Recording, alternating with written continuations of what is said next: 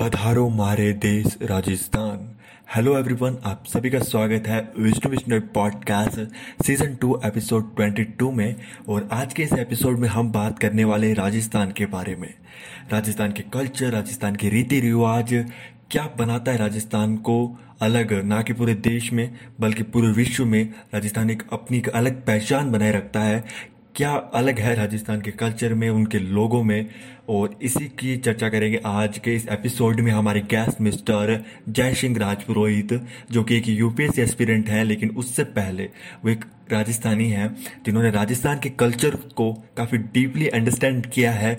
और मैं काफ़ी लंबे अरसे टाइम से इस एपिसोड के लिए वेट कर रहा था, क्योंकि उनके बिजी शेड्यूल के कारण, बट फाइनली ये हो पाया है। उन्होंने अपने बिजी शेड्यूल से हमारे लिए अपने समय निकाला इस एपिसोड के लिए, ये सबसे बड़ी बात है। और आज के इस एपिसोड में शायद आपको कुछ बहुत ज़्यादा वैल्यूबल मिलने वाला है, और शायद ये मेरे लिए भी एक नया एक्सपीरियंस होगा, क्योंकि ये पहला लाइव एपिसोड है हमारा। तो सबसे पहले thank you so much mister Jaisingh for take your time for this episode. मैं अपने इंडिया के बारे में बोलना चाहूँगा कि एक इंडिया ऐसी कंट्री है जो वहाँ पे हर प्रकार की संस्कृति, हर प्रकार की विविधता मिल जाएगी आपको।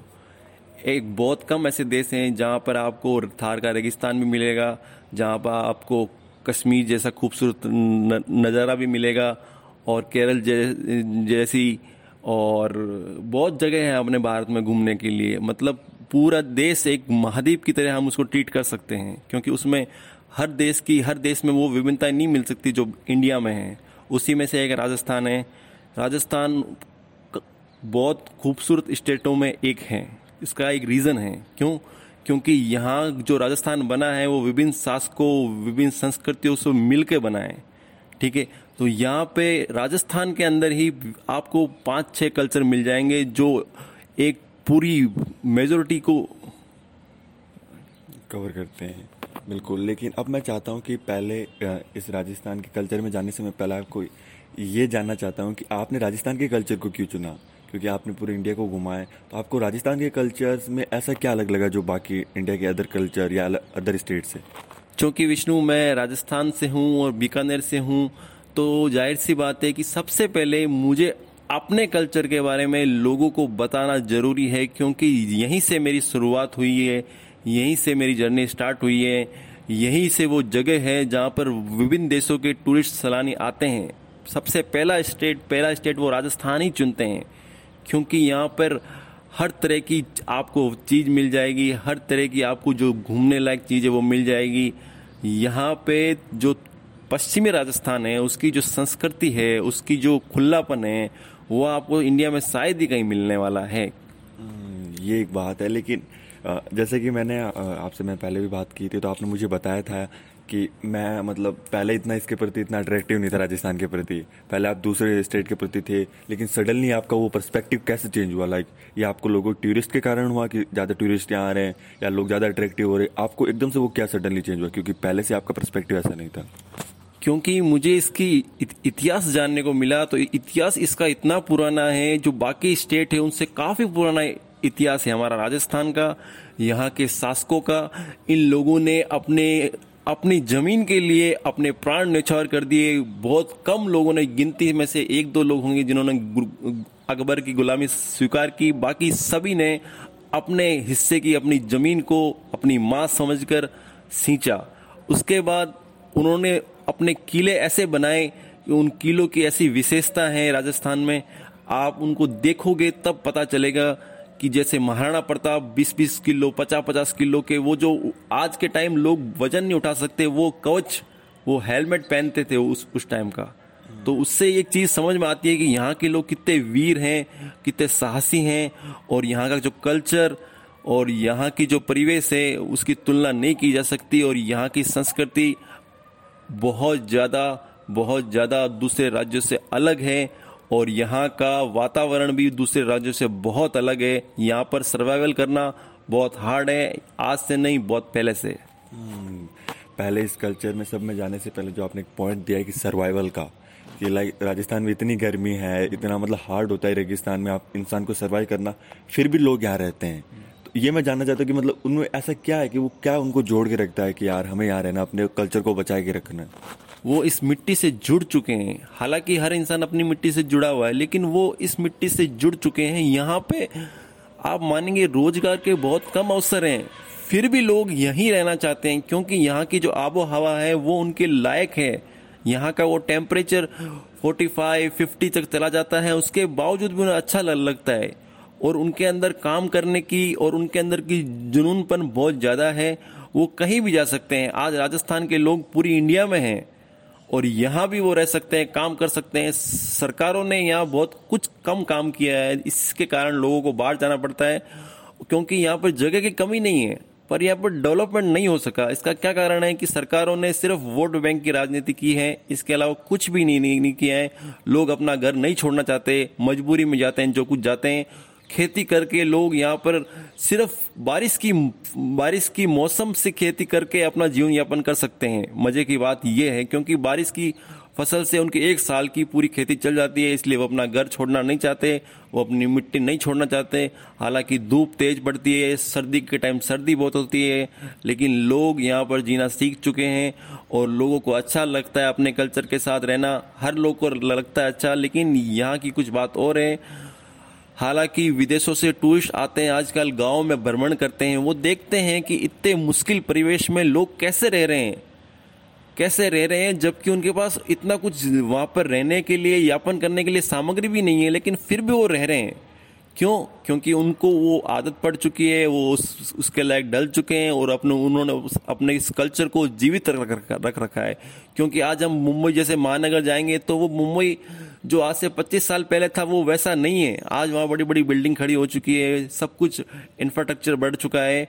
यहाँ आज वैसा का वैसा ही है और यहाँ होना चाहिए ये चीज़, लेकिन संस्कृति को बचाए रखना भी बहुत ज़रूरी है, क्योंकि अचानक से बहुत ज़्यादा चेंजेस होना, हम ये समझ सकते हैं कि पृथ्वी की उम्र की कम होने की ओर जाना है।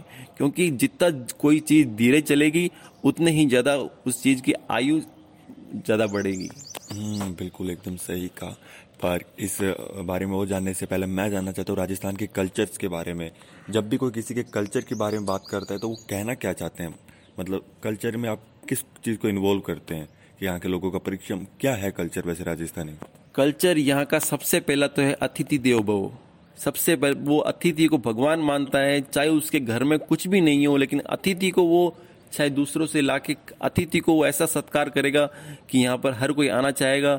यहाँ पर कई प्रथाएं हैं जो गलत हैं, जिनको हम मान सकते हैं, जैसे बाल विवाह है, ये बहुत गलत चीज़ें हैं। लेकिन आजकल समाज में कुछ वर्कर आए हैं जो इन चीज़ों को सुधार कर रहे हैं। और यहाँ पर एक घूंघट प्रथा भी है इस कल्चर में। उस घूंघट प्रथा का हम गलत मतलब भी निकाल सकते हैं और सही मतलब भी निकाल सकते हैं। सही मतलब उसका ये है कि घूंघट का मतलब सम्मान देना होता है। सम्मान मतलब अपने से बड़ों को सम्मान। इससे कि रिश्तों में आज हम देख सकते हैं कि पश्चिमी देशों में या हम इंडिया में कहीं भी देख सकते हैं, ज़्यादा फ्रैंकनेस आने से लड़ाइयाँ झगड़े बढ़ रहे हैं। और उस घूंघट के कारण, वो सम्मान के कारण उस लड़ाई तक वो बात कभी पहुंच ही नहीं पाती और उनसे वो शर्म, शंका, लाज वो गहना होता है यहाँ पर राजस्थान में। ठीक है, उसके कारण राजस्थान में बहुत कम ऐसी घटनाएं घटती हैं घटनाएं हर जगह घटती है, लेकिन वो जो लाज शंका है वो बहुत कम है, मतलब दूसरे जगह, और यहाँ ज़्यादा है। इसलिए यहाँ पर महिलाओं को चाहे घर में रहें, लेकिन उनकी जो रिस्पेक्ट है वो पुरुषों के प्रति इतनी रिस्पेक्ट करते हैं, वो एक बहुत ज़्यादा एक संस्कृति का परिचय देता है जो कहीं भी नहीं मिल सकता आपको।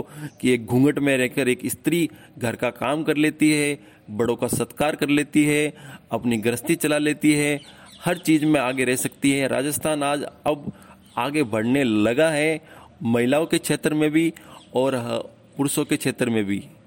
हर क्षेत्र में आजकल कर रहे हैं। और शायद मेरे हिसाब से इसके पीछे एक इतिहास भी है घूंघट प्रथा के पीछे, कि मुगल साम्राज्य के उस टाइम कुछ ऐसा हुआ था कि मतलब लोग कुछ कारण के कारण ये सब प्रथा चली थी और उसी के कारण से चली आ रही थी, कोई कारण के कारण। लेकिन आपने काफ़ी अच्छा पॉइंट दिया है, इसके दो पहलू हो सकते हैं, नेगेटिव भी है लेकिन पॉजिटिव भी है, तो हम उसी को मद्देनजर रखते हुए आगे चलते हैं। तो आपने कहा कि कल्चर्स के अंदर ये रीति रिवाज आते हैं, लेकिन मेरे हिसाब से एक दूसरा भी है कि लोगों का नेचर से जुड़ा रहना।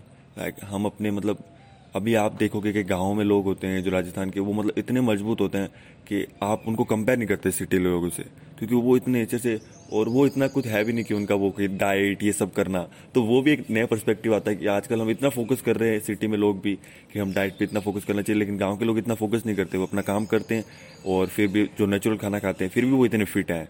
तो वो भी एक क्या पर्सपेक्टिव है।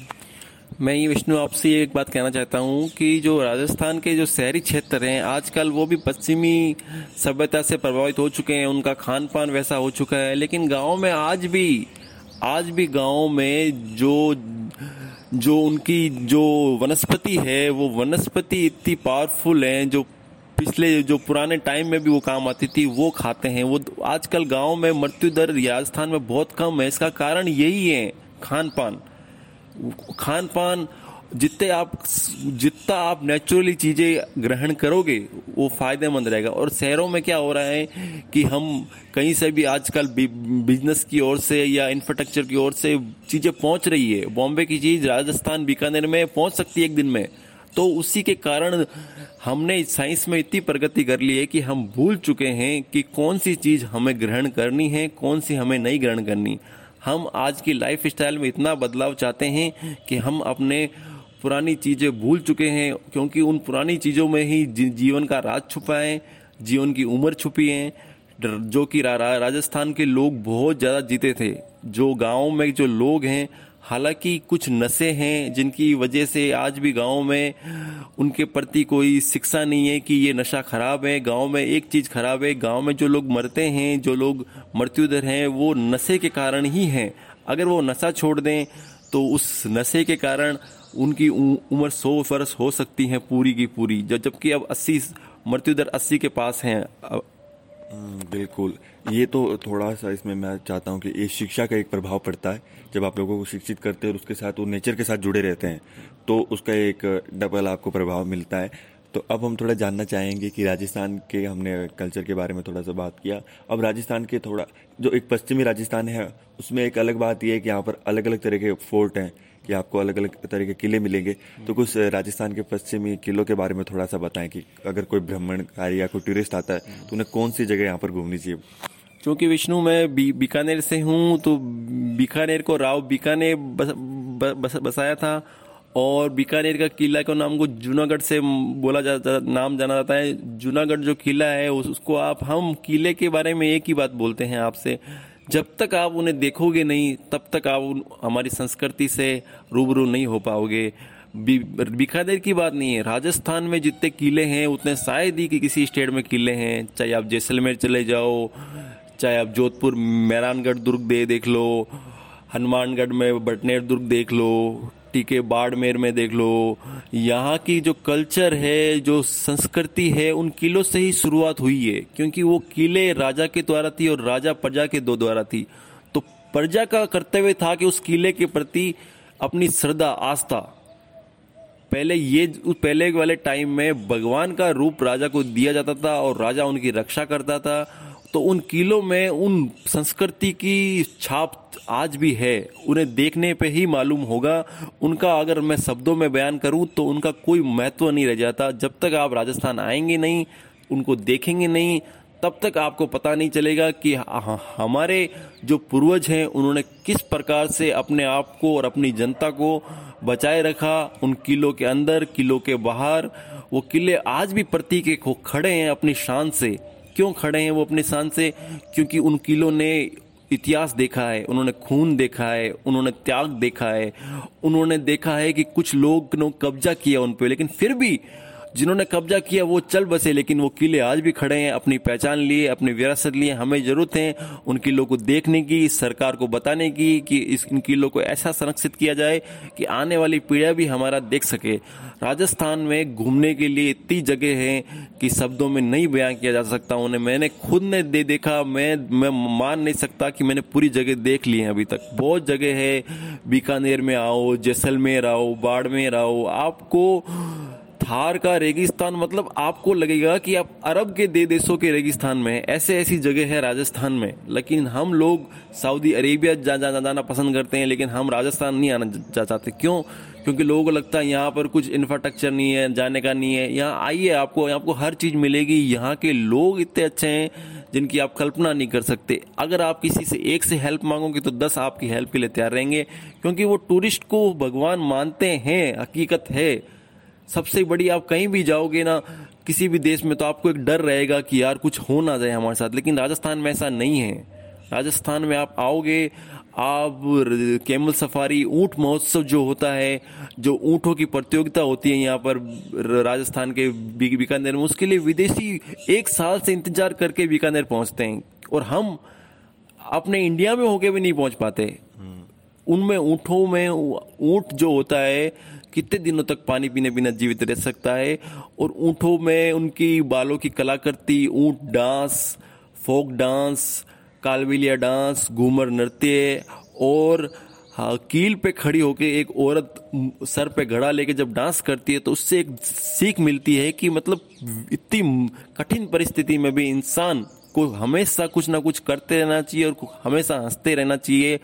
और हम जैसलमेर जाएंगे तो वहाँ पे हमें डेजर्ट सफारी मिल जाएगी, और हमें वहाँ पर हर चीज़ वो मिल जाएगी जो आप उम्मीद करते हैं। हाँ, हमें कैमल्स के बारे में जो मूंछों की प्रतियोगिता होती है, और जैसलमेर में आप जाओगे कभी देखना आप कि कितना सुनहरा कल्चर है हमारा। मतलब मैं उन लोगों को भी बोलना चाह रहा हूँ जो इंडिया में है, वो भी हमारे ही हैं। ये तो जो स्टेट को जो बांट रखा है वो अलग चीज़ है। पूरा भारत हमारा है, हर चीज़ हमारी है। हमें भारत से जुड़ना चाहिए, हमें भारत घूमना पहले जरूरी है, हमें विदेश जाने से पहले। और यही एक नया मेरा पॉइंट है कि हम विदेश की तरफ इतना अट्रैक्ट होते हैं कि अपना ही कल्चर भूल जाते हैं। और ऐसे कई होते हैं जो मतलब राजस्थान के लोग होते हैं जो राजस्थान के कल्चर को ही नहीं जानना चाहते। वो कहते हैं ये तो हमारा यही है, इसको बाद में देख लेंगे, पहले बाहर की तरफ जाओ।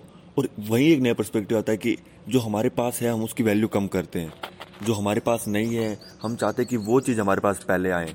और ये एक शायद आपकी भी जर्नी ऐसी रही थी कि पहले आपने राजस्थान के दूसरे स्टेट घूमना किया, उसके बाद आपने राजस्थान को लाइफ में प्रायोरिटी दी, फिर आपको पता चला कि माय गॉड यही तो था जिसे मैं ढूंढ रहा था इतने सालों से। क्योंकि विष्णु, मैं आपको ये बताना चाहूँगा कि हमारे पास सबसे बड़ी चीज़ है, लोगों के पास टाइम नहीं है। टाइम नहीं है कुछ लोगों के पास पैसा नहीं है। तो मैंने ऐसे लोग भी देखे हैं जिन्होंने कम पैसों में टाइम निकाल के भी अपने देश को घूमा है, और जिनके पास ज़्यादा पैसा है वो विदेश को प्रायोरिटी इसलिए देते हैं क्योंकि उन्हें लगता है यहाँ कुछ नहीं है, बहुत कुछ है यहाँ पे। अपना कैमरा उठाइए और आइए राजस्थान और देखिए, और अपने एल्बम में सजाइए। आपकी वो जीवन भर की याददाश्त ताज़ा करता रहेगा राजस्थान, क्योंकि इसकी संस्कृति, कुछ कल्चर उसका ऐसा ही है जो आपको विदेशों में, आप यूट्यूब उठाओगे, कुछ भी खोल उठाएंगे, आपको विदेश में हर चीज़ देखने को मिल जाएगी वीडियो में वगैरह में। लेकिन राजस्थान की जो गहराइयाँ हैं वो आपको यहाँ आके ही महसूस हो पाएगी। और मैंने यहाँ इसलिए देखा, मैं भी पहले यही सोचता था यहाँ कुछ नहीं है, लेकिन यहाँ बहुत कुछ है, बहुत कुछ देखने लायक है। यहाँ राजस्थान के अंदर ही, जैसे हम भारत में विभिन्नता है वैसे राजस्थान में भी विभिन्नता है। एक तरफ उदयपुर बांसवाड़ा देख लो, वो आपको केरल की तरह फील कराएगा। एक तरफ आपको ये बीकानेर जैसलमेर देख लो, ये आपको अरब की तरह फील कराएगा। ठीक है, पहाड़ी एरिया जहाँ पर अजमेर जो शहर है वो पूरा पहाड़ी के नीचे बसा हुआ शहर है। तो मतलब यहाँ पूरे एक राजस्थान स्टेट में भी पूरी इतनी विविधता है जो आप मान नहीं सकते इसको। आप कुछ देश तो ऐसे हैं जो राजस्थान से भी छोटे हैं, फिर भी हम वहाँ पर घूमना जाना पसंद करते हैं, और हम राजस्थान नहीं घूमना पसंद करते। मेरा मोटिव यही है कि जहाँ भी आप हो, आप अपने जीवन में 15 दिन अमूल्य निकाले हर साल में से, क्योंकि काम करते करते हमारा जीवन का यही मकसद है कि हम ऊपर आए हैं, ऊपर से आए, ईश्वर ने भेजा, हम काम करते रहें, पैसे कमाते रहें, बस यही हमारा मोटिव है। कि हाँ, क्या इतनी बड़ी ये संसार है, ये पृथ्वी गोल है, क्या हमें ये नहीं चाहिए कि हम शुरुआत करें, और शुरुआत अपने घर से ही करें। ये मैं चाहता हूँ पूरी दुनिया देखे लोग, लेकिन शुरुआत हमें अपने घर से करनी चाहिए। पूरा पूरा कल्चर देखने के लिए हमें पूरा अपना देश देखना पड़ेगा। उसके बाद मैं मानता हूँ विदेश भी देखना जरूरी है, उनका कल्चर भी समझना जरूरी है, लेकिन पहले हमें हमारा कल्चर समझना जरूरी है ताकि हम जहाँ भी जाएं अपने कल्चर को आगे रख सके। आज हम रसिया में जाएंगे तो देखेंगे वहाँ की रशियन लैंग्वेज है, ठीक है, तो वो वहीं से आपको रशियन ही आनी चाहिए। मतलब हर देश में अपनी भाषा को सबसे आगे किया गया, जबकि हिंदी इतने लोग बोलते हैं, हिंदी को कहीं भी आज भी स्थान नहीं मिला है। इतने लोग बोलते हैं, भारत में इतनी जनसंख्या है, बहुत लोग हिंदी बोलते हैं, लेकिन हिंदी को आज तक कोई महत्व नहीं मिला। क्यों नहीं मिला? हमने आवाज नहीं उठाई। हम हिंदी बोलते हैं, हम चाहे अपने बिजनेस जीवन में चाहे इंग्लिश बोलते होंगे, कुछ भी करते होंगे, लेकिन हिंदी हम अपने घर पे जब जाते हैं तो अपनी आवाज में हमारी हिंदी ही निकलती है। और अब हिंदी को हमने दबा के रख दिया है, हमने उसको कभी आगे नहीं बढ़ने दिया, हमने उसका कभी प्रचार नहीं किया। जबकि एक छोटा सा देश भी अपनी लैंग्वेज को लेके इतनी मजबूती से खड़ा हुआ है, लेकिन हमने आज भी अंग्रेजों के द्वारा दी गई चीजों को अपना लिया है। लेकिन अपनी जो अपने शासकों ने जो चीजें दी, अपना जो हर स्टेट का जो अपना कल्चर है उसको हम भूल चुके हैं। बहुत कम लोग हैं जो इसको संवार रहे हैं, लड़ रहे हैं, लेकिन वो कब तक लड़ेंगे जबकि उनकी जो रक्षा करने वाले लोगों की जनसंख्या वही कम है। और कुछ लोग सोचते हैं कि हमें क्या करना, हमें क्या मतलब, हमारे पास पैसा है, हमारे पास टाइम है, हमारे पास सब कुछ है। इसका मतलब ये नहीं है। अपने देश को बचाना है तो अपने कल्चर को बचाना है, तो अपने कल्चर को बढ़ाना है, अपनी जो मातृभाषा है उसको आगे बढ़ाना है, ये जरूरी है। मैं कोई जाति पात पे नहीं बोल रहा, मैं सिर्फ एक भाषा बोल रहा हूँ, हिंदी हमारा सब, कोई कुछ भी चीज है जो हिंदी में से शुरू होती है। हमारी जो भाव है, हम जो किसी चीज को फील करते हैं वो हम हिंदी में ही करते हैं। हम अभी कभी अपने मन में जब कोई चीज फील करेंगे वो हिंदी में ही करेंगे, लेकिन हम जब कहीं जाएंगे तो हिंदी बोलने को, हम जब बड़े बड़े शहरों में जाएंगे तो उसको नहीं मिलता, उसको होता। मेरा कहने का मतलब ये है कि संस्कृति से जुड़ना बहुत जरूरी है, अपनी भाषा से, अपने कल्चर से। बिल्कुल आपने सही कहा कि हमें अपनी संस्कृति को बचाना होगा। और जब आप, कई लोगों का ये मिसकंसेप्शन बन गया होगा कि जब आप अपनी संस्कृति को बचाने की बात करते हैं तो इसमें हिंदी भाषा के अलावा भी अगर कुछ आता है, जैसे हम राजस्थान में हैं तो यहाँ की राजस्थानी भाषा है, तो यहाँ पे लोग राजस्थानी भाषा बहुत लोग बोलते हैं, लेकिन फिर भी आज हमारे जो कार्यकर्ता लोग हैं वो आज राजस्थानी भाषा को मान्यता दिलाने के लिए कोशिश कर रहे हैं सांसद में भी, लेकिन वो नहीं मिल पा रही। वो हालांकि सही बात है कि उसके लिए हमें संघर्ष करना पड़ेगा, लेकिन हर भाषा को अपना महत्व मिलना चाहिए। और मेरा तो सिर्फ एक ही मुद्दा है, मैं सारे कल्चर को एक जोड़ने के लिए हिंदी को करूंगा।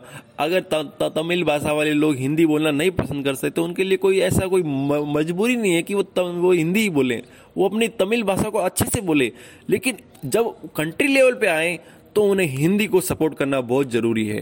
क्योंकि हमने अपनी अपनी अलग अलग भाषा बना ली तो हम अपने देश को अलग अलग तोड़ देंगे। वो नहीं करना चाहिए हमें कि तमिल वाला तमिल बोल रहा है, राजस्थानी वाला राजस्थानी बोल रहा है, महाराष्ट्र वाला मराठी बोल रहा है, इससे हमारा देश टूटेगा। हमें जब देश के लिए खड़ा होना है तो हिंदी को ही चुनना है। और संस्कृति अच्छी बात है, तमिल लोगों को भी अपनी संस्कृति बचानी चाहिए, केरल वाले लोगों को भी अपनी संस्कृति बचानी चाहिए, महाराष्ट्रियन को भी बचानी चाहिए। ये जरूरी है, ये बहुत जरूरी है। हम आने वाली पीढ़ी को क्या देना चाहेंगे, अगर हम कुछ उनके लिए बचा के नहीं रखेंगे तो कुछ नहीं बचने वाला। ये पृथ्वी की उम्र बहुत छोटी होने वाली है, क्योंकि जब कुछ इसमें बचेगा ही नहीं पुराने वाला तो फिर बस, क्योंकि हर चीज़ की एक उम्र होती है। और ये साइंस का फैक्ट है कि जो चीज़ है आज है वो कल नहीं है, और जो कल है वो परसों नहीं है, और जो होगी, जो जिसका जन्म भी हो सकता है दोबारा, लेकिन हर चीज़ की एक एज है, और उस एज को ध्यान में रखते हुए हमें हर चीज़ को ध्यान रखना बहुत ज़रूरी है। बिल्कुल, हर एक चीज़ की एक उम्र है और हर एक चीज़ को उसी तरह प्रायोरिटी देनी चाहिए कि पहले आप अपने जीवन को उस लेवल पे लाओ कि आप अपने खुद सक्षम हो कि आप ट्रैवल कर सको। लेकिन जब हम ट्रैवल की बात करते हैं तो लोगों का एक इसमें दिमाग में आता है कि यार मैं कर पाऊंगा कि नहीं कर पाऊंगा, क्योंकि मेरे पास इतना कुछ टाइम है नहीं, इतना टाइम हो या फिर इतने मनी नहीं है। तो उनको कहाँ से स्टार्ट करना चाहिए कि भाई उनको अगर कोई मुंबई में हो तो उन्हें राजस्थान घूमना, पहले राजस्थान के बजाय उनको अपने मुंबई में घूमना चाहिए कि मुंबई में कल्चर कैसा है। तो आपने अपनी ट्रैवल जर्नी कैसे स्टार्ट की? मैंने अपनी ट्रैवल जर्नी तो बाहर से ही की विष्णु, मैं सच बोलना चाहूँगा क्योंकि मेरे पास फादर वगैरह बॉम्बे में उनका थोड़ा छोटा मोटा बिजनेस था, तो मैं वहाँ ही बॉम्बे वगैरह बहुत घूमा मैं। लेकिन फिर मैंने राजस्थान जब घूमना शुरू किया तब मैंने देखा कि यहाँ पे घूमने के लिए आपको टाइम चाहिए और आपको एक रोमांचक चाहिए। रोमांच होना बहुत ज़रूरी लाइफ में, क्योंकि बिना रोमांस के लाइफ जीने का कुछ मतलब नहीं है, कुछ भी मतलब नहीं है विष्णु। और मज़े की बात ये, लोग राजस्थान को कुछ नहीं समझते, यहाँ की शिक्षा को वगैरह कुछ। मैं आपको बताऊंगा, जो लक्ष्मी मित्तल है, जो उनको आप जानते होंगे, वो शायद वो अनपढ़ है, फिर भी उनकी वो अपने टाइम में स्टील किंग कहे गए हैं। उनके पास इतनी संपत्ति है जिनकी आप तुलना नहीं कर सकते। तो राजस्थान में ऐसे बहुत लोग हैं जिन्होंने मतलब किया, लेकिन उन लोगों ने, मैं उनकी एक दुर्भाग्यपूर्ण मानना चाहूंगा कि उन लोगों ने वापस राजस्थान को आके उस गहराइयों तक या उस सभ्यता को अपने जिंदा रखने की कोशिश नहीं की। वो लोग भी पैसों में इतना मशगूल हो गए कि वो अपना पुराना घर भूल गए, वो अपनी बचपन की यादें भूल गए। पैसा इतना भी कितना क्यों ना हो, लेकिन अपनी पुरानी यादें इंसान को नहीं भूलनी चाहिए। जर्नी जहाँ से भी स्टार्ट करो सुनहरी होनी चाहिए, जहाँ भी जाओ आप, पर अपने जहाँ से आपने स्टार्ट किया है, जहाँ से आपने जन्म लिया है, उस चीज को आप आगे बढ़ाओ, चाहे आप कोई से भी स्टेट से हो। मैंने राजस्थान घूमा, यहाँ के किले देखे, यहाँ की झीलें देखी, तब मुझे लगा कि जो चीज मैं उड़ीसा में झील देख सकता हूँ वो राजस्थान में भी देख सकता हूँ, उदयपुर में जाके, उससे भी अच्छी चीजें हैं। मतलब मैं ये नहीं कहना चाह रहा कि वहाँ की कुछ खराब, मैं खराब किसी को नहीं बोल रहा, मैं बोल रहा हूँ कि राजस्थान का जो टूरिस्ट लोग बढ़ा है उसका कारण ये है कि जो विदेशों से सैलानी आते हैं उनको वो जो चीज है, शुद्ध वातावरण की जिसे हमें आज तलाश है, वो राजस्थान ही है। एक वेकेशन का अच्छा टाइम है वो राजस्थान ही है। यहाँ पे आने के लिए आप एक अच्छा टाइम चूज कीजिए जहाँ पर यहाँ का मौसम सुहाना हो, उसके बाद आप घूमिए। मैं आपसे एक बात कहना चाहूँगा, राजस्थान जैसा खान पान पूरी दुनिया में नहीं है। यहाँ पे आपको हर शहर में हर प्रकार की वैरायटी मिलेगी, इतनी वैरायटी मिलेगी कि आपको स्वाद ऐसा रहेगा कि आप यहीं बस जाओ। इतनी कल्चर, हमारे बीकानेर का भुजिया रसगुल्ला वर्ल्ड फेमस है। जो एक बार उसको खा लेता है वो बस उसको खा ही लेता है। आप ये समझ सकते हैं कि उसकी जो आज करोड़ों में उसका बिजनेस है, जो राजस्थान नहीं पूरे ऑल ओवर वर्ल्ड में जा रहा है। क्या कारण है? और हर जिले की कुछ ना कुछ फेमस चीज है, वो पूरे वर्ल्ड में जा रही है राजस्थान की। और आप लोग, बहुत लोग कहते हैं राजस्थान में कुछ नहीं है। कुछ नहीं होता तो वर्ल्ड लेवल पे हम अपना नाम नहीं आज छोड़ते। हर चीज में, कल्चर से लेके, खान पान से लेके, और विहंगम दृश्य से लेके, और जानवरों से लेके, यहाँ पे जानवर भी हैं बहुत। और यहाँ पर कितनी फिल्मों की शूटिंग हो चुकी है ना, आप मानेंगे नहीं। मुंबई के बाद शायद ज्यादा शूटिंग जब कश्मीर हो, राजस्थान हो, इतनी शूटिंग हो रखी है यहाँ पे। बड़ी बड़ी मूवी के स्टार आ चुके हैं, बहुत लोग इन्होंने यहाँ पे शादियां की है अपनी। तो कुछ तो है ना इस कल्चर में। बिल्कुल, यही तो मेरे हिसाब से राजस्थान को कुछ अलग बनाता है। यहाँ के लोगों का बिहेवियर, यहाँ के लोगों का वार्तालाप, और इन सभी चीज़ों से ये शायद कहीं उठा है। तो अब मैं बात करना चाहता हूँ, जब हम राजस्थान के कल्चर की बात करते हैं तो राजस्थान के साहित्य के बारे में, राजस्थान की कला के बारे में, राजस्थान के आर्ट के बारे में, कि ये शायद एक अलग अपनी पहचान रखता है हर एक चीज़ में, कविता से लेके, संगीत से लेके, कला नृत्य से लेके। तो उसके बारे में आपका क्या कहना है? विष्णु जी, मैं तो आपसे इतना ही कहना चाहूँगा कि राजस्थान की एक फेमस करती है बड़ी ठनी, जो वर्ल्ड फेमस है। वो जो आप देखोगे, उसकी जो रंग देखोगे उस चित्र में, उसमें आपको पता चल जाएगा कि हमारे राजस्थान में चित्रकार भी कम नहीं हुए हैं, लोक कलाकार भी कम नहीं हुए हैं। यहाँ का जो लोग घूमर नृत्य हैं वो एक मूवी में भी आ चुका है। वो मूवी शायद सुपर हिट से डुपर हिट रही है, और उस मूवी पे हमारे कल्चर से खिलवाड़ किया गया था। हालांकि वो मूवी को सही ढंग से भी दिखाया जा सकता था, और वो सही भी थी कुछ हद तक। लेकिन उस मूवी को जो बनाने वाले ने पहले जो छेड़खानी की, उसके बाद उसको चेंज किया, तब राजस्थान का कल्चर उस मूवी में पता आपको चल जाएगा कि राजस्थानी लोग कैसे होते हैं। वो लोग अपने मेहमान को, अगर वो घर आ जाए, चाहे वो दगा कर रहे हैं, लेकिन उसके साथ वो अच्छा ही बिहेवियर करेंगे। इससे बढ़िया दुनिया में लोग कहाँ मिलेंगे आपको। लोग कलाकार तो एक अलग चीज हो गई जो अपनी कला का प्रदर्शन करता है, लेकिन जो यहाँ के लोग हैं, आम लोग, उन लोगों में भी इतनी कला है कि दूसरों का सम्मान करना जानते हैं। वो लोग सम्मान भी इस हद तक कि आप जिसकी तुलना नहीं कर सकते। यहाँ का जो नृत्य है, ठीक है, लोग गायक हैं और यहाँ के बहुत लोग हैं। खेल खिलाड़ियों में भी राजस्थान आज पीछे नहीं है। बहुत राजस्थान के खिलाड़ी हैं जो देश विदेश में अपनी छाप छोड़ चुके हैं। चाहे आप तीरंदाजी में ले लो, नौका दौड़ में ले लो, चाहे आप रेसिंग में ले लो।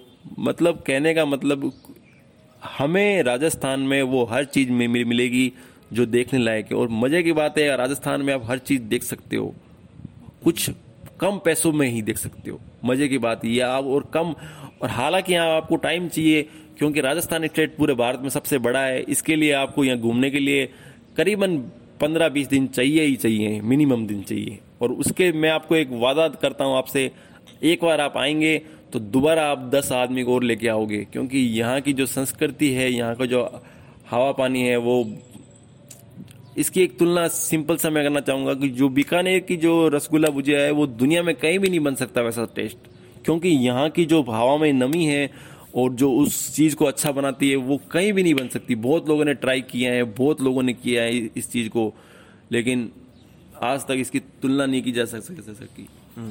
लाइक वही उसे सफल बनाती है। और एक पॉइंट आपने जो कहा है कि राजस्थान के लोगों का मतलब दूसरों के प्रति रिस्पेक्ट करना, हद से ज़्यादा मतलब अपने मेहमानों के प्रति उनका जो रिस्पेक्ट है, तो वो क्या चीज़ें जो उनको बाकी स्टेटों से अलग बनाती है? इसमें ऐसा क्या है उनमें जो इतना उनके प्रति होता है कि आपको किसी मेहमान के प्रति इतना भाव, इतनी रिस्पेक्ट आती है? भाव रिस्पेक्ट का कारण है कि हमारा जो एक घर में इसका एग्जाम्पल एक घर से शुरुआत करते हैं। आज जब एक घर में एक माता पिता होते हैं, आज राजस्थानी कल्चर का लड़का अपने माता पिता से डरता है। क्यों डरता? इसलिए नहीं है कि वो उनकी माँ से डरता है, वो उनकी रिस्पेक्ट करता है। वो मतलब उस परिवेश से उसने ये सीखा है और उनके माता पिताओं ने उनके दादा दादी से सीखा है।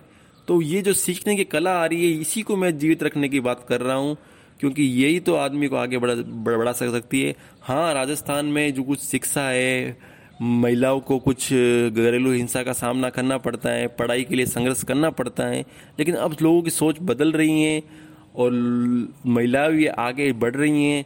हमें सुधार की जरूरत है थोड़ी बहुत। हम हरदम यही बात बोलते हैं, हमें सुधार की जरूरत है, हर चीज में सुधार की जरूरत है, पर हमें अपनी अच्छी चीजें आज भी जिंदा रखनी है। सम्मान अपनी जगह है, आज़ादी भी अपनी जगह है। आज़ादी देनी जरूरी है हमें, क्योंकि हर इंसान का ये एक हक है। इस हक को हमें नहीं मानना चाहिए। हम राजस्थान में ऐसी, अभी जो कोरोना टाइम आया है, राजस्थान में जिन लोगों के पास घर नहीं है उन लोगों को कोरोना नहीं हुआ, जो लोग रोड पे रहते हैं उनको कोरोना नहीं हुआ, क्योंकि उनकी इम्यूनिटी इतनी हार्ड हो चुकी है। इसलिए हमें अपने आप को अगर हार्ड बनाना है तो हार्ड रहना पड़ेगा। हमें इस जो वायरस है, ये जो इनसे लड़ना है, तो हमें इतनी सफाई भी रखनी ज़्यादा जरूरी नहीं है, क्योंकि हम जिस रेत में मिट्टी में खेलते हैं हमारा शरीर इम्यूनिटी उससे डेवलप करता है, क्योंकि बहुत कीड़े, बहुत विषाणु हैं हमारे शरीर में। इम्यूनिटी डेवलप जब भी होती है जब हम उस चीज़ों से फाइट करते हैं। अगर हम फाइट ही नहीं करेंगे तो हम कमज़ोर बन जाएंगे, और जब हम कमज़ोर बन जाएंगे तो हम कोई भी बीमारी से नहीं लड़ पाएंगे। ये एक फैक्ट है, और ये फैक्ट है इस चीज का कि हमें हर चीज़ को एक्सपेक्ट करना चाहिए। और हमें ऐसी जो चीज़ है, जो जैसे मिट्टी हुई, उस चीज़ से हमें ऐसा नहीं समझना चाहिए कि मिट्टी लग गई। वो चीज़ सही है, जो मिट्टी, इतनी दुनिया में इतनी मिट्टी है, उससे हम जब जरा सी भी लग जाती है उससे डट देते हैं।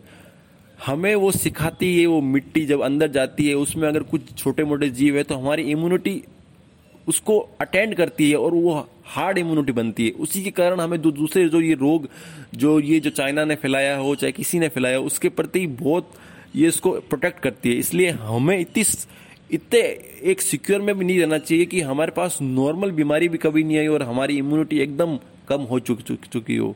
इसलिए हमें इस कल्चर से भी यही सीख मिलती है, क्योंकि यहाँ के लोग चाहे लापरवाह हैं, जो गलत हैं, जो गाँव के लोग हैं, उन लोगों में कोरोना मृत्यु दर बहुत कम है। उसका कारण यही है कि हमारी संस्कृति, हमारा खान पान, इसका सिर्फ और सिर्फ इससे हमें सीख मिलती है कि हमारा जो पुराना जो संस्कृति है वो ही सबसे बेस्ट है, ना कि हमारा भीड़ भाड़ वाला क्षेत्र। हमें अपनी जनसंख्या पर कंट्रोल करना बहुत ज़रूरी है। इसका एक महत्व ये है कि हमें दूसरों को जन्म देने से पहले जो जीवित हैं उनके प्रति कुछ करना जरूरी है। हमने अपने 10 बच्चे कर लिए, उससे क्या फायदा होगा? उससे कुछ फायदा नहीं होगा। हमारे जो 2 बच्चे हैं उनके लिए अगर हम उनको अच्छी शिक्षा दें, उनको ये सिखाएं कि दूसरों की हेल्प करें, तो इंसान को अपनी जरूरत से ज़्यादा ग्रहण भी नहीं करना चाहिए, चाहे वो धन हो, चाहे वो संपत्ति हो, चाहे वो भोजन हो। तो नुकसानदायक है आज नहीं तो कल। बिल्कुल। और आपने जो एक दूसरा पॉइंट पकड़ा है खान पान का, मैं पूछना चाहता हूँ उसमें आपका क्या मतलब फेवरेट है राजस्थानी खान पान? और आपके गांव में मतलब क्योंकि मैं भी राजस्थान से हूँ, तो आपका क्या वैसे फेवरेट है? देखिए, यहाँ पर राजस्थान में लोग गाय बहुत पालते हैं। पंजाब और हरियाणा के बाद शायद राजस्थान ही, मैं तो कहता हूँ राजस्थान ही सबसे ज़्यादा गाय भैंस वगैरह बकरी वगैरह, यहाँ के डेयरी प्रोडक्ट बहुत फेमस है। मतलब उनमें आप मानेंगे नहीं कि गांव के लोग एक बाजरी का सोगरा, जिसे बाजरी बोलते हैं, उसका सोगरा मिर्ची के साथ भी खा लेते हैं और वो तंदुरुस्त हैं। आज की जो पश्चिमी व्यवस्था में वो पिज्जा बर्गर खाते हैं, उनसे वो उनकी ताकत उन पिज्जा बर्गर वालों से वो जो देसी खान पान है उससे लाख गुना ज्यादा है।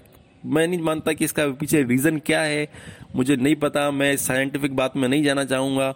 लेकिन मैं कहूँगा यहाँ का जो गायों का जो मट्ठा बनता है, जिसको छाछ बोलते हैं, हम दही बोलते हैं, वो बहुत शरीर के लिए, क्योंकि यहाँ मिलावट नहीं है। सबसे बड़ी बात है मिलावट। जहाँ मिलावट हो जाएगी, आज जब एक बॉम्बे जैसे देश में, बॉम्बे जैसे बड़ी कंट्री है, चाहे चेन्नई हो, वहाँ की क्षमता इतनी है, वहाँ की जनसंख्या इतनी है कि वहाँ पर लोगों को इतना मिल्क नहीं प्रोवाइड किया जा सकता, तो उसमें केमिकल यूज किया जाता है। वो केमिकल घातक है हमारे लिए, हमें ये मानना जरूरी है। क्योंकि इतनी बड़ी जनसंख्या को ये काउ इंडस्ट्री इतनी दूर से दूध बेच के उनको नेचुरल चीज नहीं प्रोवाइड कर सकती। तो आज के जो लोग रह रहे हैं, चाहे वो अच्छी चीज ले रहे हैं, वो केमिकल ही ले रहे हैं। तो मेरा मानना है कि अपनी देसी चीजों को लीजिए, आयुर्वेदिक चीजों को लीजिए, क्योंकि केमिकल ने आज हमारे शरीर की एज कम कर दी है, ये फैक्ट है। कोई ज्यादा पैसों वाला है, चाहे कोई गरीब है, आपने ये चीज नोट किया है, अगर उसने केमिकल का सेवन किया है, उसने आदत लग गई है। केमिकल का मतलब मैं ये नहीं कहता कि ड्रग्स। आजकल जो खाने में जो जमीन में हम खेती करते हैं, उसको बढ़ाने के लिए हमने यूरिया डाल दिया, हमने केमिकल डाल दिए, तो उस खान पान के कारण हमारे खराब हो गया। जबकि मेरी फेवरेट तो यहाँ दाल बाटी है, दाल बाटी चूरमा। आप यहाँ कभी खाइए, मैं बता नहीं सकता। चूल्हे में जो बनती है दाल बाटी वो ही खाइए, गैस पे जो बनती है उसका जो स्वाद नहीं आएगा। चूल्हे पे जो बनती है उसकी दाल बाटी खाइए आप, और यहाँ का देसी घी के साथ लगा के खाइए। मैं आपको सच बताता हूँ, किसी राजस्थान के खेत में आके ये चीज आप खाइए, आप जीवन का चरम सुख वही है, उस सुख के अलावा कोई नहीं है। वो ठंडी हवा, उसकी खाट पे बैठ के आप जब वो खाओगे वो दाल बाटी चूरमा, मेरे हिसाब से तो इससे बढ़िया कोई डिश शायद ही कहीं है। शायद ये मेरे पर्सपेक्टिव से हो सकती है, लेकिन आप एक बार उसको जरूर आए राजस्थान, उसको टेस्ट करें। और भी बहुत चीजें हैं जिनको एक इंटरव्यू या एक शब्दों में बयान नहीं किया जा सकता। हमें जब तक देखेंगे नहीं, खाएंगे नहीं, जब तक हम उसको बोलने से हमारे कुछ नहीं होगा। हमें प्रैक्टिकल जरूरी है, प्रैक्टिकल हर चीज में करना बहुत जरूरी है। बिल्कुल, हर चीज में आजकल मिलावट सी हो चुकी है, लेकिन राजस्थान ने अपने कल्चर को इस तरह बनाया है कि आप उस चीज़ों से थोड़ा सा अलग रहें, कि आप उन चीज़ों से मिलावट को, अपने आप को दूषित ना होने दें। और यही शायद मुझे इस कल्चर के बारे में अलग लगता है। और एक मैंने दूसरी चीज़ भी देखी है कि इनका किचन, कि यहाँ पर क्या होता है कि औरतों के पास इतने पहले के टाइम पे इतना नहीं था कि आप डॉक्टर के पास सीधे जा सकते हैं। तो उन्होंने अपने आप को इस तरह बनाया है कि वो अपने आप ही घरेलू नुस्खे अपना के उनके बच्चों को शायद सेहत का ध्यान रख सकते हैं। लेकिन आजकल हम देख रहे हैं कि हर एक छोटी सी चीज़ हो तो भी आप डॉक्टर के पास जा रहे हो सीधा ही, तो वो भी एक अलग पर्सपेक्टिव होता है। उसी के कारण भी आप शायद हेल्थ ज़्यादा, आप मेडिसिन नहीं ले रहे हो, कम मेडिसिन पे डिपेंड हो। विष्णु, मैं आपको कहूँगा शिक्षा देखिए बहुत जरूरी है लाइफ में। तो कभी कभी जो शिक्षा के कुछ फायदे हैं, कुछ नुकसान भी है। अब यहाँ ये होता है राजस्थान में, लोग औरतें वगैरह उनमें कम शिक्षा है, तो उनको सर्दी जुकाम हुई नॉर्मल, तो वो लोग गए नहीं, 3-4 दिन बाद सही हो गया। वही अगर पश्चिमी परिवेश में ऐसा होता, एक दिन में वो डॉक्टर पर जा जाते, डॉक्टर उस बीमारी को, जो चीज नेचुरली ठीक हो सकती है, उसको 10 दिन में वो ठीक करता है और हमें केमिकल देता है। और हमें ये आदत पड़ जाती है कि जब भी हमें सर्दी बुखार होगा हमें वो टैबलेट लेनी पड़ेगी। जबकि एक शरीर का भी नियम है कि शरीर को भी अपनी गंदी चीज़ों के निकालने के लिए अपना टेम्परेचर बढ़ाना पड़ता है। अब अपनी बुरी चीज़ों को निकालने के लिए अपने आप को बीमार होना पड़ता है। अपने आप को फिर से रिफ्रेश करने के लिए जब हम कंप्यूटर करते हैं तब हमें डाटा डिलीट करना पड़ता है। वैसे ही शरीर भी डिलीट करती है बुरी चीज़ें, जिससे हम बुखार आता है, सर्दी जुकाम होती है। जबकि राजस्थान के लोग इस चीज़ में लापरवाह होकर, उनका एक फ़ायदा है कि वो डॉक्टर के पास जल्दी नहीं जाते, वो ठीक हो जाते हैं बहुत लोग। हाँ, गंभीर रोगों में लेट नहीं करना चाहिए, दिखाना चाहिए डॉक्टर को, बहुत ज़रूरी है। लेकिन उनका मेरे हिसाब से खान पान ही सबसे बेस्ट है। राजस्थान का जो खान पान है वो सबसे बेस्ट है। बहुत कम लोग यहाँ पे राजस्थान की जो गाँव का कल्चर है उनमें लोग बहुत ज़्यादा जीते हैं। उनका कारण यही है, वो जल्दी से डॉक्टर के पास भी नहीं जाते। हालांकि उनमें नशे की बीमारी है कुछ, हाँ मृत्यु बहुत जैसे हमारे यहाँ पर कुछ है खराब रिवाज, लेकिन वो कुछ हद तक सही है। लोग अपने जो पूर्वज जाते हैं उनकी याद में लोगों को खाना खिलाते हैं। हाँ, जो जवान जो मृत्यु होती है उसमें मृत्यु भोज नहीं करना चाहिए, क्योंकि उसमें कुछ नहीं बचता फिर उस इंसान के लिए। जब कोई बूढ़ा जाता है तो वो एक राजस्थानी लोक कल्चर, वो 12 दिन तक उस चीज़ को फॉलो करता है। उसके बाद वो भोजन का करता है। उस भोजन में गांव के सभी लोग आते हैं, आसपास के गांव के लोग भी आते हैं। कई गांवों में 12-12 गांवों को लोग बुलाते हैं, उनको भोजन कराते हैं उनकी याद में। उसका मतलब ये नहीं है कि उसकी खुशी में नहीं, उनकी याद में किया जाता है वो चीज़ें। हालांकि कम किया जाना चाहिए, लेकिन खुशी में कि जो गरीब है उनको अपने हिसाब से किया जाना चाहिए। और जिनके पास क्षमता है वो करते हैं, वो लोग दान पुण्य करते हैं अपनी जो अपने पूर्वज हैं उनकी जाने की स्मृति में। ये सही है, सभी करते हैं और करना भी चाहिए, क्योंकि हमें जिन्होंने पाला है क्या उनके मृत्यु के बाद उन्हें हमें भूल जाना चाहिए? क्या हमारा यही फर्ज रह गया कि जिनके साथ हम जिए, जिनके साथ हम बैठे, उनको हम एक झटके में भूल जाएं? उनकी आदर्शों पे चलते हुए हमें समाज कल्याण करना चाहिए, ये बहुत ज़रूरी है। लेकिन मेरा ये पर्सपेक्टिव है कि अगर हाँ जो सक्षम है वो करें क्या 12 गाँव का, लेकिन उसको दिखावे में बाकी नॉर्मल लोग वो भी कर्जा लेके करते हैं गाँव में, तो वो गलत है। देखिए, किसी की तुलना करने, आप में हर इंसान में, आप चाहे कहीं भी चले जाओ, हर इंसान में अगर सचिन तेंदुलकर अगर बैटिंग करता है तो वो बैटिंग ही कर सकता है, वो दूसरी चीज़ों में परफेक्ट नहीं हो सकता। आप में विष्णु जो कला है वो मेरे में नहीं हो सकती, और जो मेरे में है वो आप में नहीं हो सकती। ना उसकी तुलना करनी चाहिए, ना हमें किसी के प्रति कंपेयर करना चाहिए। ये बहुत गलत है। ये ही हमें इंसान को नीचे गिराती है, उसकी सोच नीचे गिराती है कि हम किसी से कंपैरिजन, हमें जो मिला है उसी को हमें डेवलप करना चाहिए। ये बहुत जरूरी है, ना कि किसी को देख के डेवलप करना चाहिए। हमें खुद से डेवलप करना चाहिए कि लोग हमें देख के ऐसे सोचे कि मुझे इसका जैसा होना चाहिए, जबकि उस लोग को भी ये नहीं सोचना चाहिए कि इसका जैसा होना चाहिए। हमें खुद का ऐसा बनाना है कि हमारा एक इंडिविजुअल पार्ट हो, हमें लोग याद करें। बिल्कुल, एकदम आपने सही कहा। आपने हर एक चीज़ को उसी तरह डीप तरीके से बताया। मैं ये जानना चाहता हूँ कि अब आप राजस्थान के कौन से क्षेत्र में घूमना चाहते हैं, कौन से क्षेत्र को जानना चाहते हैं और गहराई से, क्योंकि हर एक चीज़ में इतनी गहराई है कि आप एक समुद्र है जिसमें आप डूबते चले जाएंगे, लेकिन कौन से अब समुद्र में आप डूबना चाहते हैं? विष्णु, अब मेरा ये एक तुलना है, मैंने पूरा भारत तो नहीं देखा। मैं चाहता हूँ कि पहले मैं अपना अच्छे से राजस्थान देखूँ, उसके बाद पूरे इंडिया को देखूँ। अभी मैंने वेस्टर्न राजस्थान देख लिया है। अब की बार मैं मिडिल राजस्थान की ओर जाना चाहूँगा। वहाँ की कल्चर, वहाँ की संस्कृति, मज़े की बात है कि राजस्थान में भी 5 पार्ट हैं। उन 5 पार्ट में आपको अलग अलग बोलियाँ मिल जाएगी। हाँ, समझ में आएगी, पर उनकी आपको पता चल जाएगा कि ये एरिया इस क्षेत्र की है, तो उनको भी समझना बहुत ज़रूरी है। वो भी हमारा राजस्थानी कल्चर ही है। हमारा जो थार का रेगिस्तान का साइड है वहाँ की लैंग्वेज अलग है, मिडिल की अलग है, जो वेस्ट की है वो अलग है। वहाँ की जो संस्कृति है वो भी थोड़ी अलग है। वहाँ का जो क्लाइमेट है थोड़ा अलग है उनसे, ठीक है। वहाँ की जो गर्मी है थोड़ी कम पड़ती है, लेकिन पड़ती ज़्यादा है मतलब।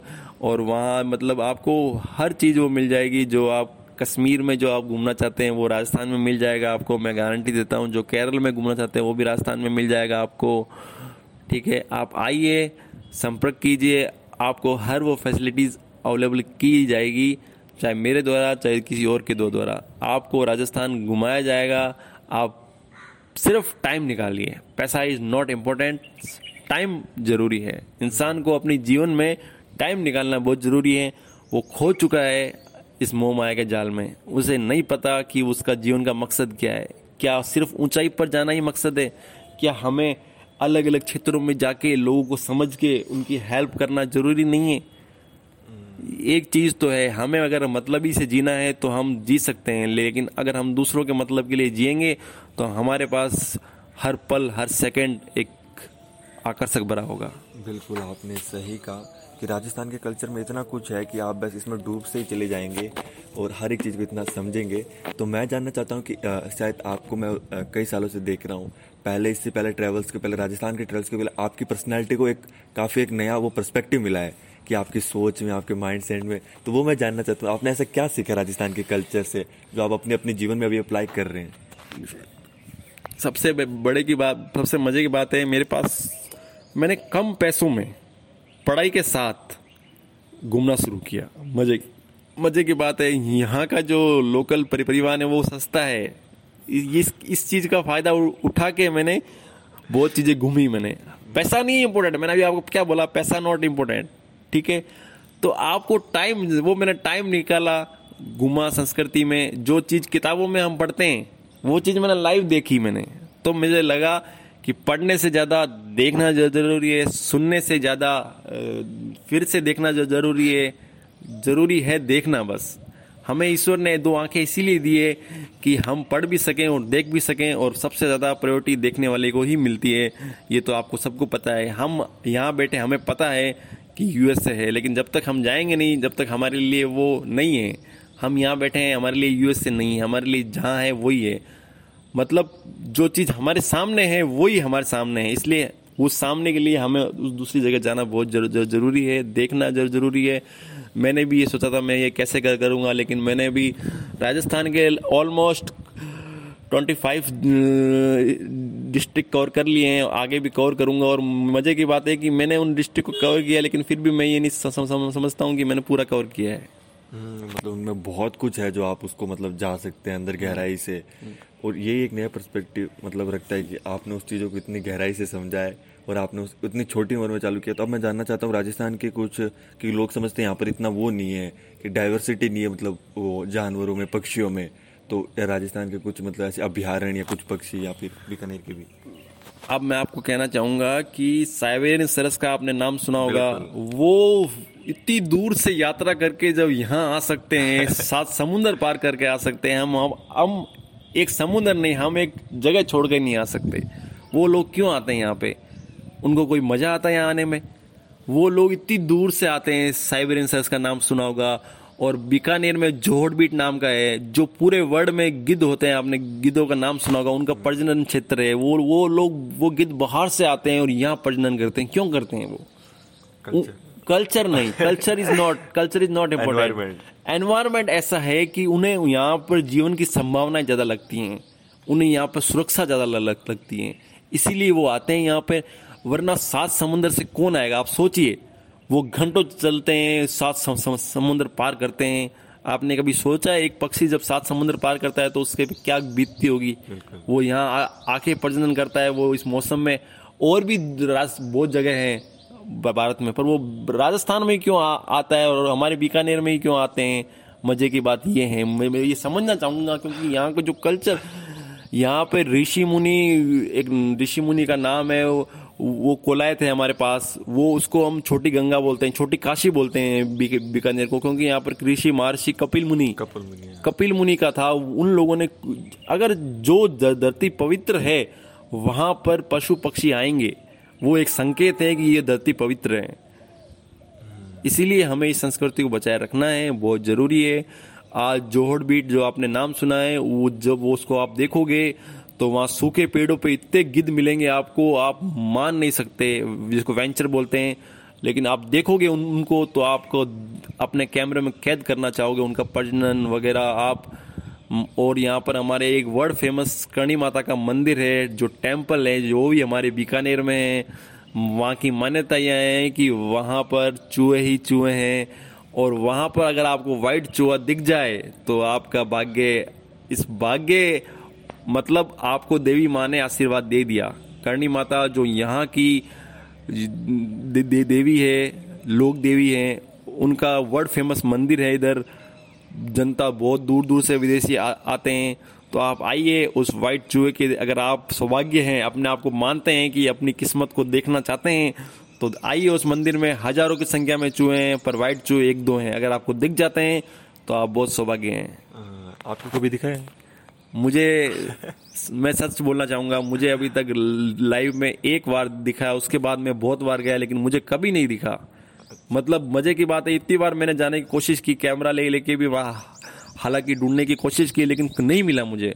लेकिन जब मैंने खुली आंखों से मुझे एक बार दिखा, हल्की सी झलक दिखी मुझे उसकी बस। बिल्कुल, हर एक झलक ही महत्वपूर्ण होती है, और राजस्थान में हर एक जिले में हर एक डाइवर्सिटी, आप इतना कुछ है कि आप बस इसमें खोते ही चले जाएंगे।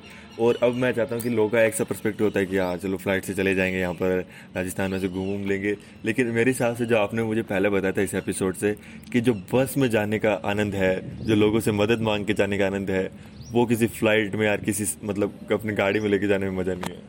आपने कार में सफ़र किया होगा, बाइक पे किया होगा, आपने एरोप्लेन में किया होगा, आपने बस में किया होगा, कभी आपने ऊँट पे सफ़र किया है? जब ऊँट जब चलता है तो एक कदम ऐसे आगे पीछे, वो आनंद आपको उस रेगिस्तान में वही मिल सकता है। मैं आपको बता सकता हूँ, कभी आइए ऊँट पे सफ़र कीजिए। लोग सऊदी अरब जाते हैं ऊँट पे बैठने के लिए, मैं कहता हूँ राजस्थान आइए, देखिए बैठ के, आपको जीवन का रोमांचक पता चलेगा। और आपको आना ही पड़ेगा, चाहे कभी ना कभी आना पड़े, लेकिन आपको एक बार अपनी संस्कृति से रूबरू होना पड़ेगा। मेरा ये मानना है, पूरा भारत एक है, पूरी भारत की संस्कृति एक थी, वो धीरे धीरे बट गई, कट गई।